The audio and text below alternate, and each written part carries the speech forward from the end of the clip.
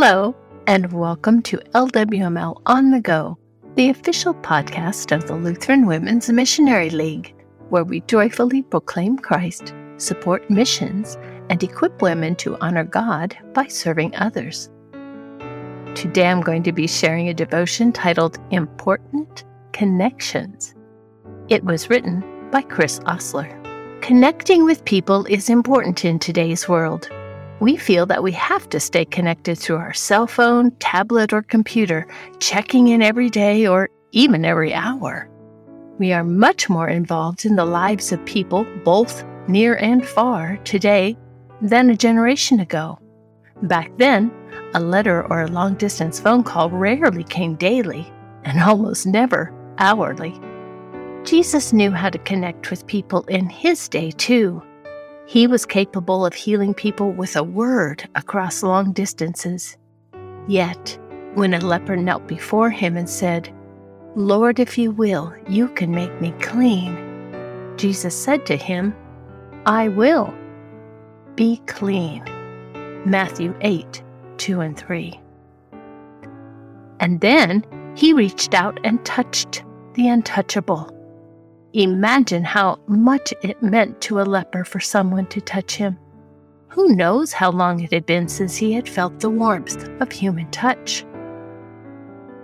Jesus made a habit of connecting with people that others would not. He had a conversation with a woman at a well. He called attention to her sins by telling her he knew she was living with a man that was not her husband. Yet she was drawn to him and brought others to meet him. He hugged children and blessed them at a time when children were considered little more than property.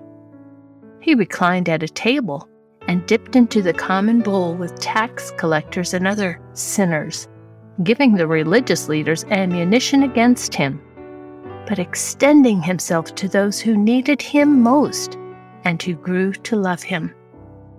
If you feel disconnected, unloved, and possibly untouched for days, even weeks at a time, let Jesus hold you. He continues to connect with us through his word and sacrament of Holy Communion, just as he said he would, as he assures us in Matthew 28:20, "And behold, I am with you always to the end of the age." Is there someone who needs you to connect with them? Someone who needs Jesus? A danger today is that we can connect with people with whom we do not need to connect. Do I really need to know what Taylor Swift tweeted today? While neglecting to make the connections at our fingertips.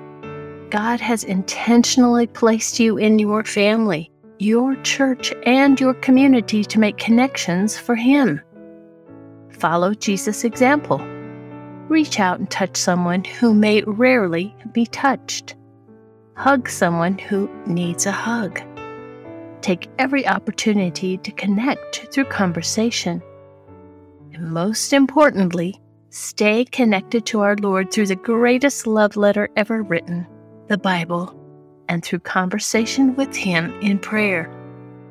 These will provide the basis for all your other connections. Let's end with prayer.